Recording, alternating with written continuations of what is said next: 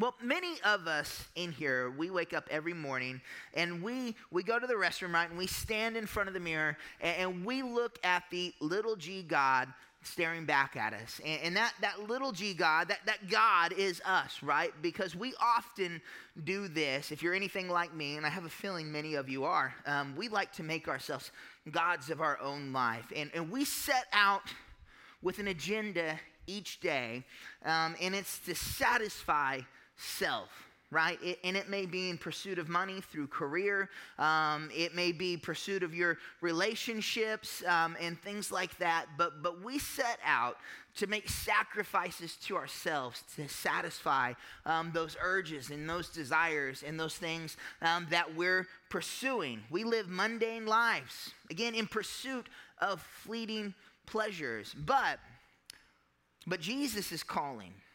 He stands at the door and knocks. He stands at the door and knocks. And I just want to know, are you ready to answer his call?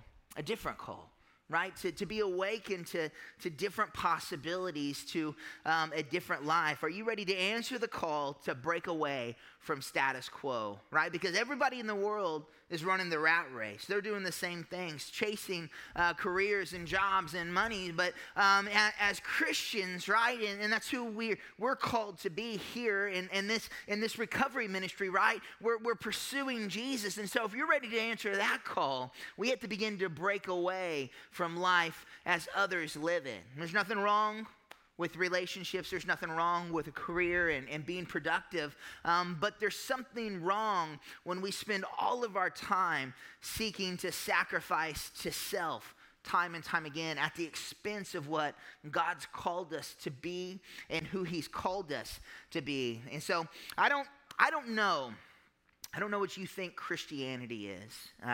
For me, early on, I had a false perception of what it was, right? And this is what I thought. I thought if I walked through these doors once a week and told people that I was a Christian, then that was it. Actually, if you go back before that, I thought you just kind of were born one.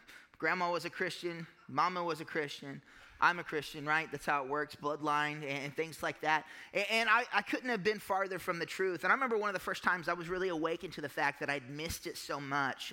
I had my sign business, and I met a customer after hours, and I'm putting graphics on their work truck for them. And I'm about half lit because it's like 7 p.m. And, that's what I did at 7 p.m. And I'm talking to this guy, and I start talking about church. And he looks at me, he's like, I never would have guessed that you went to church. And in my mind, I'm like, why not? As I'm, and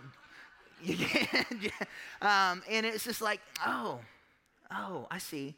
Because my life doesn't resemble that. I get it. You didn't see me go to church on Sunday. If you'd seen me go to church on Sunday, then you would know that I'm really a Christian. And that the Bible, if you would have seen that, you would know.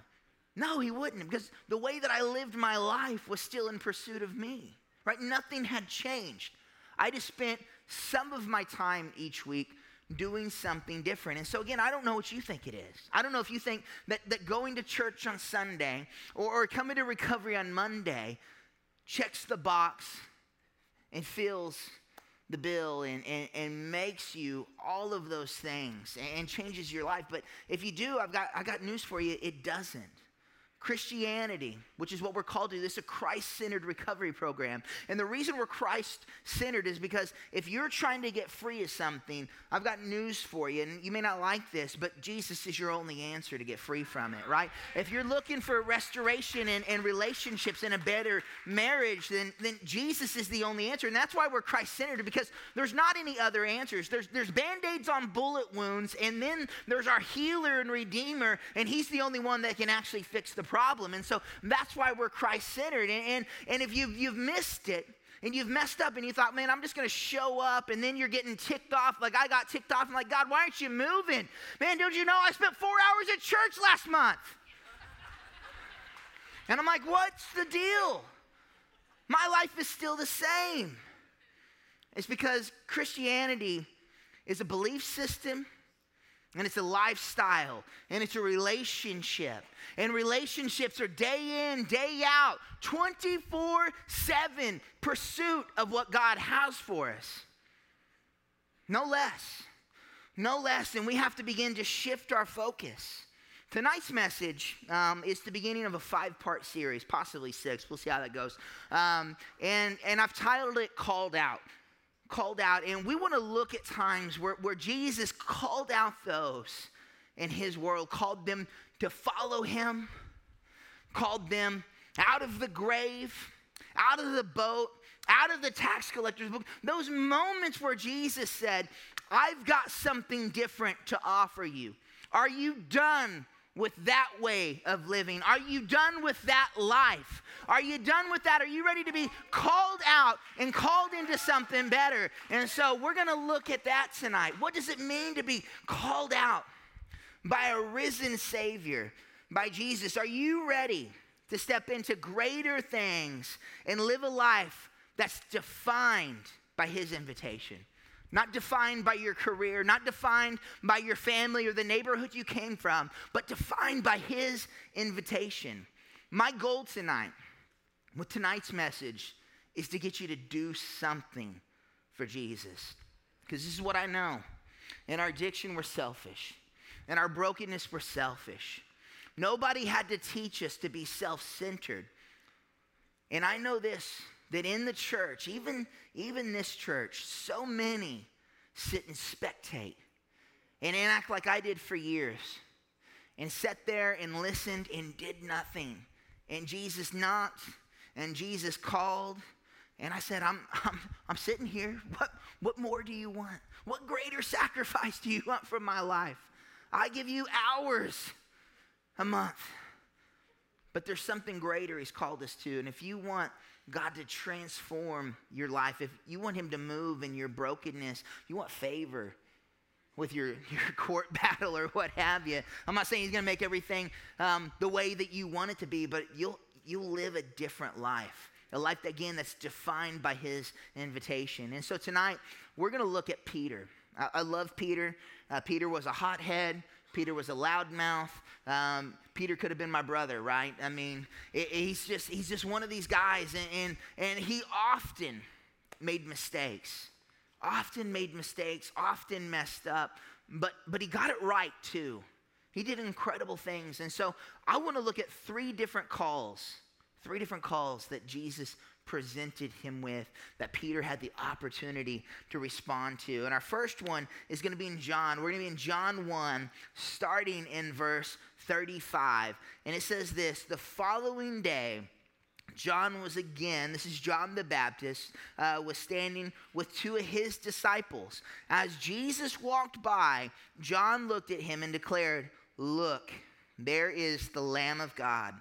When John's 2 disciples heard this, they followed Jesus. And so you have John, this is Jesus' cousin, right? He'd been living in the wilderness, man, dressing like a crazy person, wearing camel hair, eating bugs and honey, and baptizing people, and making a way for Jesus, and making a way for what was going to come next. And then here Jesus is on the scene, right? He's ready for it all. And John says, look, there he is, the one that I've been making a way for. And his disciples, 2 of them, leave and begin to follow him. It said Jesus looked around and saw them following. "What do you want?"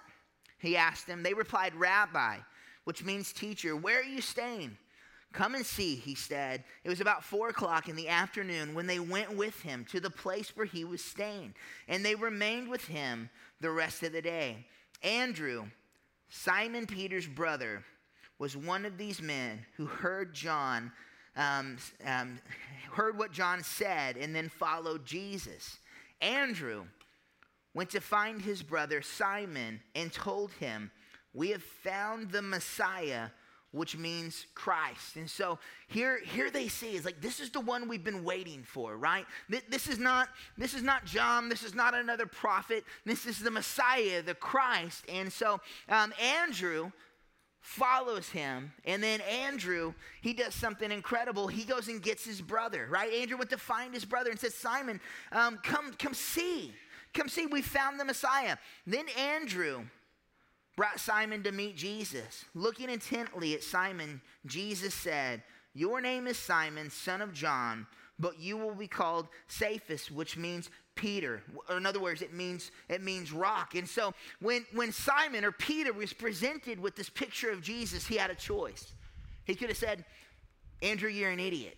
Like, I mean, you spend too much time out in the sun on the fishing boat. That's just another crazy person. That's John's cousin, you know, the dude that's eating bugs. Like, they're from the same family. There's no way that that's the Messiah and the Christ, right? And so Peter was first presented with this picture of this is who we've been waiting for. And he had a choice. He clearly made his choice, and he went with his brother and met Jesus. And that's when Jesus said, listen, you're not going to be Simon anymore. You're going to be Peter. That brings me to point number one. We are called to recognize who Jesus is. That's where it starts. That's where it starts for each of us.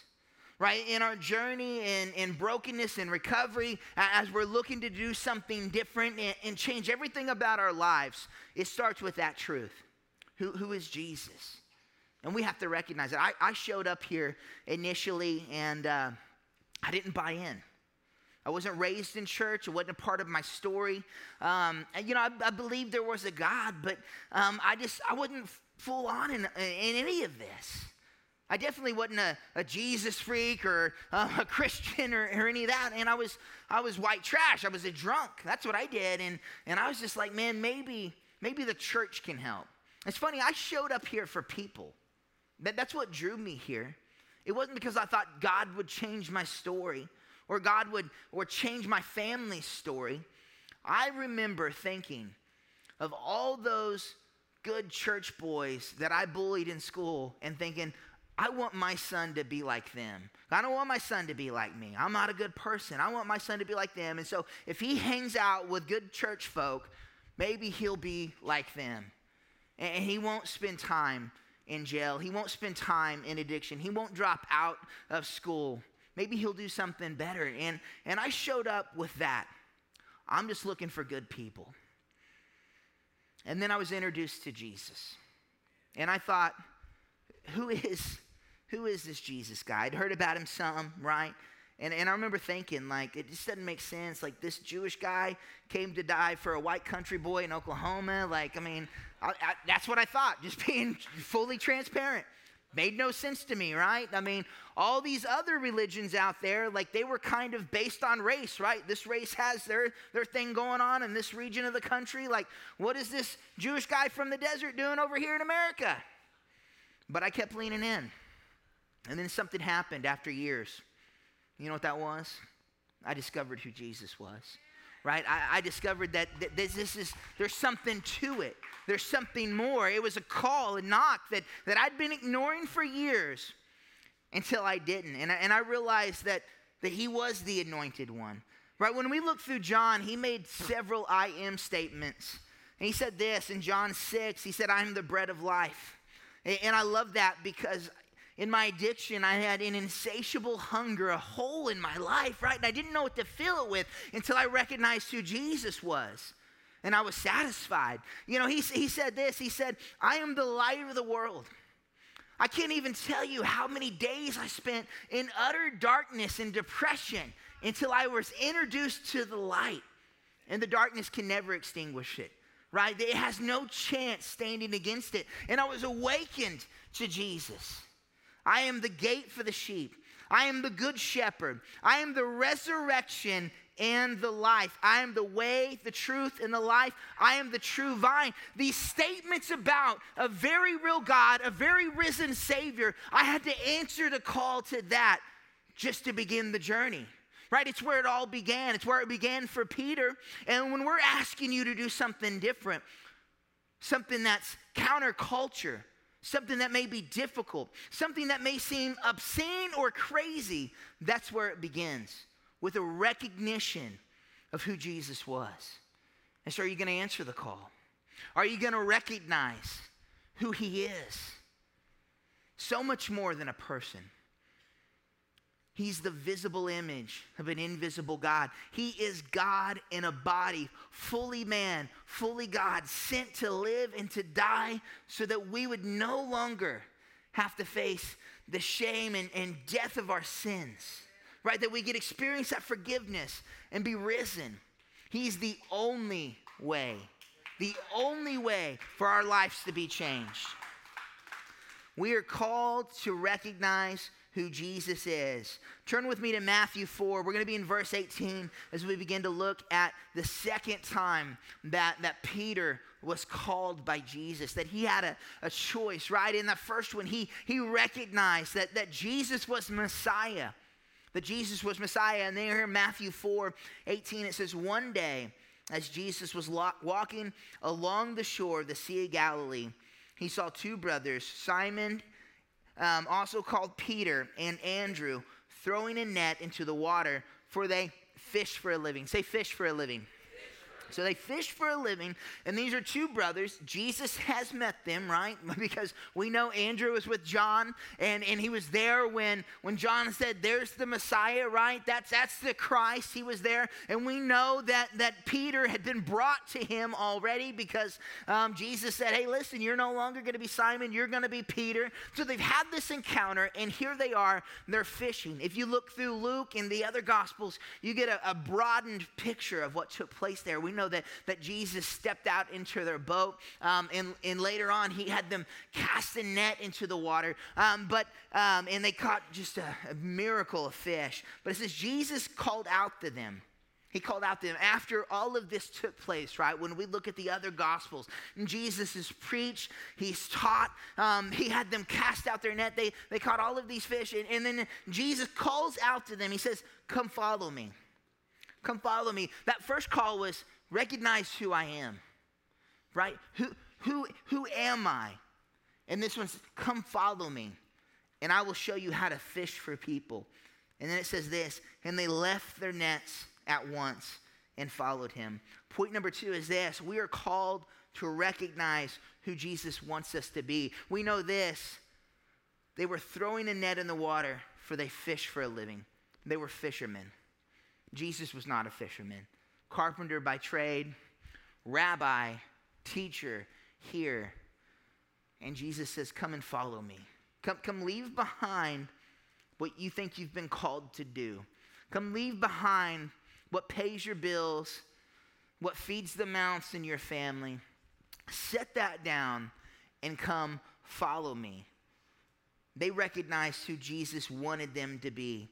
And we have to recognize this, that we're called to pursue our calling, not our potential, right? That we're called to pursue who Jesus has called us to be, not our potential. I've shared this before. What I did before this had nothing to do with speaking in public. I was not a gifted speaker. I hated being in front of people. I got physically ill at the thought of even speaking to just a handful of people. It wasn't for me. Wasn't for me. Farthest thing from anything anybody might have said I might do one day. And the thing that I did, and I was actually quite gifted at it, I made signs, did vinyl graphics. I was a good artist. I was a good businessman. I made good money. I had a good hand for it. It takes a lot of skill actually to lay vinyl really well, to do raps and things like that. It was one of those things that I was gifted in that arena. I had a good reputation for doing good work and all of that, but then I recognized who Jesus was. And he began to tug on my heart. I remember having the conversation with my family. It's like, I'm giving all of this up. Like I have to. I've got to do something different, and I don't have a choice. And it's because I have to pursue my calling, right? Not my potential. I had great potential. I could have kept growing that business and making more. And I'm not saying that you've got to quit your job. Some of you probably need to, but I'm not saying all of you have to, right? But all of us have to be awakened to our calling. And Peter, fisherman, was awakened to his calling, where Jesus said, "You're no longer going to do that. You're gonna fish for people. You're going to be an evangelist. You're going to follow me. You're going to do something greater." Luke 5:10-11 says it this way. It said, Jesus replied to Simon, "Don't be afraid. From now on," say from now on. From now on, so that's like you were doing this, but no longer. right? From now on, it's something different. Maybe it's like from now on, you were a drunk, but from now on, you're walking in freedom, right? You may have been an adulterer, right? But not anymore. From now on, you're walking in faithfulness, right? From now on, things are going to change because you've recognized who I am, and now I want you to recognize who I've called you to be. And he said, you're no longer going to do that. I'm going to show you how to fish for people. I'm going to change who you identify as, and I'm going to introduce you to something bigger and better and greater. And we are called to recognize who Jesus wants us to be, who he wants us to be. Our word says this about us, that we're children of God. We're children of God. And I remember growing up and being embarrassed because, I didn't grow up in the right neighborhood. We didn't have as much money as other people had. And I felt like poor white trash. And then it was just so mind-blowing to think that God, you want me to do any of this? It made no sense. I'm uneducated. I felt like Moses in the beginning. I couldn't speak. I wanted to go to God and be like, I get tongue-tied and sick, and I want to throw up on the children. God, what do you mean? I don't even like kids. I don't even like people, right? And he's like, no, listen, I've got something different for you. And you know what? Beyond that, you're a child of God. You're set free. A branch of the true vine, right? He's the true grapevine. We're a branch off the source, a friend of Jesus, justified and redeemed, in heir with Christ. I love this last part. Accepted by God. I wasn't accepted by culture. There was a point in time my own family didn't want me to come over for Christmas, right? But God said, no, you're welcome here in my kingdom. And we have to awaken to who God wants us to be, not who we were, not who we think we are, not who culture said we are, but who Jesus says we are. We are called to recognize who Jesus wants us to be, who Jesus wants us to be. And you're a child of God, set free, a branch of the true vine, a friend of Jesus, justified and redeemed, an heir with Christ, and you're accepted. You're accepted. You're accepted here. I want you to know this. If it's your first time here, welcome home, right? That we want you here, right? In God's house of miracles. You don't have a family out there, we'll be your family here, right? We'll journey with you through whatever it is, and he'll journey with you through whatever it is. As we continue, I want you to turn to Matthew 10. So we're in the same book, right? First book of the New Testament. Matthew, Mark, Luke, and John, that's our gospel. So we're still in Matthew, but a few chapters over, Matthew 10. And we're going to start in verse 1. Start in verse 1. And it says this: Jesus called his 12 disciples together. Jesus called his 12 disciples together. I'm going to stop right there. So Jesus has collected the 12, right? And so he's got them. Each one that he handpicked and selected to carry out his mission. And so Jesus calls the 12 disciples together. And it says this: gave them authority to cast out evil spirits and to heal every kind of disease and illness. Here are the names of the 12 apostles. First, Simon, also called Peter. Then Andrew, Peter's brother. James, son of Zebedee. John, James's brother. Philip, Bartholomew, Thomas, Matthew, the tax collector. James, son of Alphaeus. Thaddeus, Simon, the zealot. And Judas, who would later betray him. And then it goes on in verse 5. It says, Jesus sent out the 12. Jesus sent out the 12 apostles with these instructions. Don't go to the Gentiles or the Samaritans, but only to the people of Israel, God's lost sheep. Go and announce to them the kingdom of heaven is near. Heal the sick, raise the dead, cure those with leprosy, and cast out demons. I want you to focus on this last sentence. Give as freely. Say as freely. Give as freely as you have received. Give as freely as you've received. So Jesus calls them together, right? He says, I'm giving you authority. And I'm giving you power to carry out what I've called you to. And it brings us to point number 3. It says this: we are called to give what we have received. We're called to give what we received. When I look at my own life, the reason it made perfect sense for me to give up everything is because I'd been given a second chance. I'd maybe a third and a fourth. I have overdosed in my past, no doubt should be dead. I've been in car accidents that no doubt should have killed me. Just the stupidity that I carried myself with day in and day out. Nothing short of a miracle. I shouldn't be here. I shouldn't be here. And I had no plan at one point for past 30. Why would I? Dead or in prison. That was my two options, right?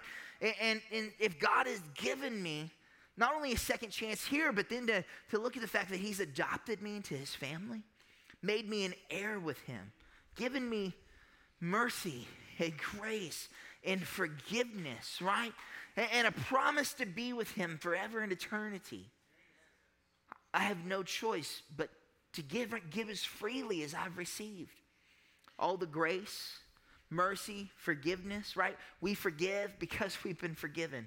We serve because we've been served. We love because he first loved us, right? When we give, it shifts our entire paradigm of life. Everything about it, every aspect of it, no less. He's given us everything, and we should give as freely as we've received, which means we give everything. Give as freely as you receive. Point number 3, again, we are called to give what we have received. I want us to do this. I want us to close our eyes, just right where you're at. I want you to spend a moment with God, and I want you to think about the ways that he's moved in your life, everything that he's given you. And I want you to think about, God, how can I better serve you, your purpose, and your will?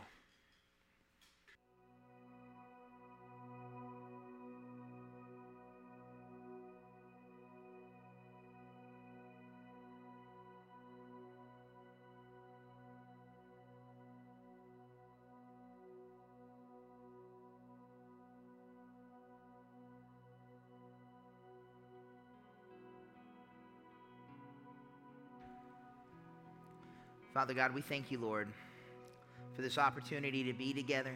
God, this opportunity just to hear what you have for us, God, for you to speak to us. God, and I thank you for just the way that you've moved tonight. I thank you for every individual here. Lord, and I pray that as they sit there, God, as their hearts are still, their minds are settled, God, that you would open their ears. God, awaken them to the call. Help them to hear your still small voice. Help them to hear the knock on the door, to be awakened to greater things, and to begin to set down a life of mediocrity. Lord, and I thank you that no matter how broken we are, no matter how far we run from you, Father, that you lift us up, that you heal us, that you redeem us, that you set us free. God, burden our hearts with what you've done for us. Awaken us to the truth that faith without works is dead. We thank you again, Father, for all of this time together, God, time in your presence. We pray this in Jesus' name. Amen. Amen. So,